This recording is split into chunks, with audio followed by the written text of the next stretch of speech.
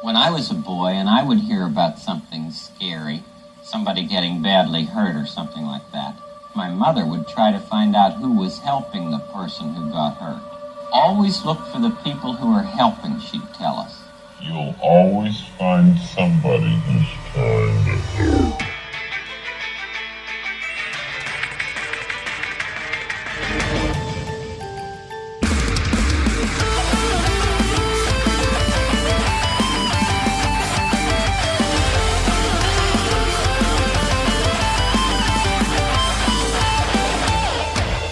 Hello, Internet! Welcome home to Game Theory, the show that leaves no hidden link unclicked. Today we continue our investigation into Welcome Home, the website that's one part FanWiki, all parts ARG. Last time we began doing a deep dive into the website's July update, where through a series of hidden links, secret safe codes, and invisible ink, we discovered that the main character Wally was covering his artwork in a strange paint-like substance, one that allows him to speak to, control, and convert new followers into a cult. But things are never quite that simple. Wally is not just a physical puppet, he's a figurative one as well. He appears to be nothing more than a pawn in a larger scheme, having his strings pulled by the real threat, Home, the living house at the center of the neighborhood. Last time we left things on a bit of a cliffhanger. There were still several parts of the update that I had yet to cover. Twisted videos of rotten vegetables, muffled conversations with the neighbors, and one character who's secretly looking to betray them all. Today's revelations, I believe, will not only give us an answer about Home's ultimate goal, but also tease what we can expect from this franchise moving forward into the next major update. So take my hand, theorists, as we have one more stroll around the block in the sinister neighborhood we call home. One thing I didn't expect when logging back into the Welcome Home website post-update was the sheer amount of bugs across the site. And no, I'm not talking about broken links or buttons that don't work. I'm talking literal bugs crawling around the website. These colorful little critters appear on nearly every page. And at first I thought it was just a little extra design flair, adding some movement to an otherwise static page. But then I noticed this particular part of the most recent newsletter. Quote, "Please excuse those pesky bugs, dear neighbor. What is a beautiful home without a pest or two? We will do our best to keep things neat, tidy, and organized." I mean, they might as well have just said, "Do not touch" in giant red letters. So of course, I'ma touch it. When you do, you're met with something completely new to the series. A video. A video that opens another side of the story that Wally, Home, and the Restoration Project do not want people to hear. So let's take a look for ourselves, shall we? We don't get a lot visually from the videos themselves. They appear to be our neighborhood characters interacting with each other. The conversations seem to be very trivial on the surface. Sally wants Poppy to bake a cake, Howdy is talking about his family back home with Barnaby, and Eddie and Julie play make-believe games. Nothing's really happening, but we know better. Looking at the details here, you start to notice that the conversations are happening off in the background, meaning that whatever perspective we're seeing this from, it's not the character that we hear. So, whose perspective are we in, and why are we watching? Well, you don't have to wait long to get your answer. At the end of each and every video, one of the characters addresses Wally, and as they say his name, the audio distorts and the visuals cut out. I'm sure we can come up with a wonderful joke between the three of us.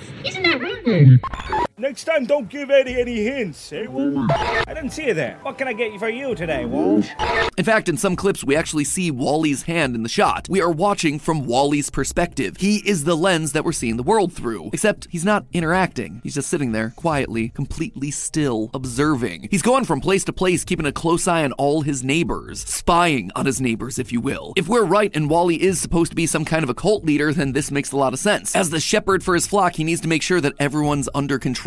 No one's stepping out of line. By the looks of it, something rotten seems to be happening under the surface of this idyllic kids TV series. In one of the hidden videos, Sally Starlet makes a snide comment to Poppy about someone using gelatin molds for all their baking. There's no one else in the neighborhood I would trust with this. And not just because you're the only one here who can make something that doesn't come out of a gelatin mold. And we learn that this is a dig at the local bookworm Frank Frankly, based on a similar conversation in a different video. I suppose gelatin can't always be relied upon, too. Still, I think it holds perfectly sliced fruit beautifully. People are gossiping. They're making comments about others when they're not present. And they don't just stop at gossiping either. Barnaby mentions having tomatoes thrown at him by another neighbor in a different bit of audio. As long as they're not throwing tomatoes at me, it sounds like a walk in the park. I tell you, we got a neighbor who's got an arm like a professional baseball player. It's not easy. This again feels like a call out to Frank Frankly, who has himself a vegetable patch in the back garden. In fact, there's a lot of weirdness around Frank in general, which we'll come back to in a minute. In general, though, people in this neighborhood are feeling a lot of tension, and most of it's revolving around the resident jokester and Wally's best friend, Barnaby, who seems to clash with almost everyone he speaks to. While Frank is teaching Wally about flowers, Barnaby comes in to create a big disruption. Hey, not a daisy goes by where you don't get impatient. But hey, I'm just pulling your leg. Will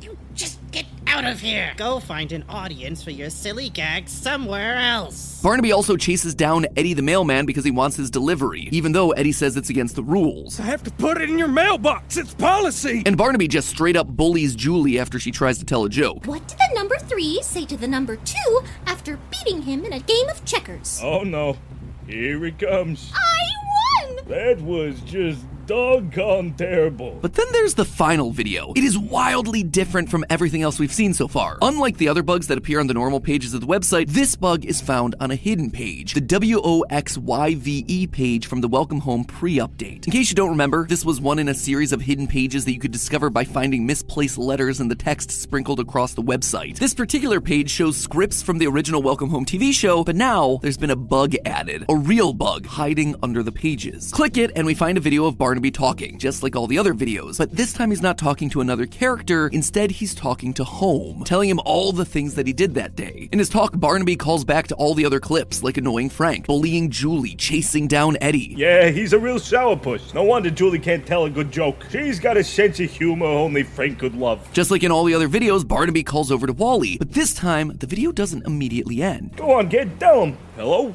buddy, pal? Hey, you stopped beating. Everything all right? Did you hear that? Just before the video glitches out, we hear a number of banging and creaking sounds all coming from Home. It's Home talking back. And if we look at the transcript, we actually get a translation to tell us how Home is feeling. Sounds of banging can be heard, sort of like laughter. Opens and closes its door judgmentally. We're being helped along to understand how Home feels. And given the judgmental lines are focused around what Barnaby sees as fun, I'm not convinced that Home is happy. And most disturbingly of all, in those final moments, the bangs and creaks are left unaccounted for. There's no transcript, no translation. Why? Because the truth is purposely being hidden from us. I believe that this right here is the moment that Wally is taken over by Home. Until now, Wally has simply been a faithful servant to Home, doing as it says, being its eyes and ears. But after hearing how the neighborhood's been miserable, Home decided it needed to take matters into its own hands, taking full control of Wally like the puppet that he is. But there was still something that felt odd to me. So far, Wally/Home is the only one that we've seen communicating to us through the glitches in the website, but this suddenly blows the roof off their whole charade, revealing the truth that they don't want us to know, that they are one and the same. So why would they choose to show it to us on the website? Well, what if I told you it's not them? There's someone else uploading these videos to the site. There's someone else working from the inside to take Wally down. Consider this. The way these videos have been seeded out to us, the audience, is completely different to how Wally's been speaking to us through this website so far. Wally draws on the website to get our attention, but these videos are being revealed by literal bugs crawling across the site. So if Wally draws because he's an artist, then is there a character that's associated with bugs? The answer there is a resounding yes. One of the character's descriptions reads as follows, quote, "The resident bookworm with an expertise on butterflies." A description that belongs to none other than Frank Frankly. This guy loves butterflies. He even wears a butterfly-shaped bow tie to prove it. But he isn't limited to just one type of insect either. Eddie calls on him for help when an insect gets into his post office. I'm afraid I only deal with bugs, Mr. Deer. Bug? A critter, a guest, a neighbor, whatever it is, it's upheaving my whole post office. The most damning of all is that on the merchandise page, there's a letter from Frank to Wally talking about an insect that he saw and a picture explaining the legs of the bug, a bright and colorful insect that looks exactly like the insects that we've been clicking on throughout the video. If there's an insect, Frank is involved, which means that these videos are coming from him. It is Frank trying to talk to us. And it's clear that he knows the truth about what's going on when you take a closer look at the videos taking place in his garden. Frank Frank is the only one with a vegetable patch, as seen from the neighborhood page. But the garden isn't quite right. There's a rotting tomato just lying there, and Frank acknowledges it in one of the clips. They just won't leave my tomatoes alone, and who am I to shoo them away? But it's just left there for us to stare at, this sign of decay. Just like Wally, Frank here is painting us a picture. He's telling us that life since joining the cult isn't all it's cracked up to be. There's a sign of decay inside. There's something corrupt in the middle of this otherwise pristine-looking place. In fact, in multiple clips, he's suspicious of the true nature of basically everyone around him. I doubt you're any sort of beagle.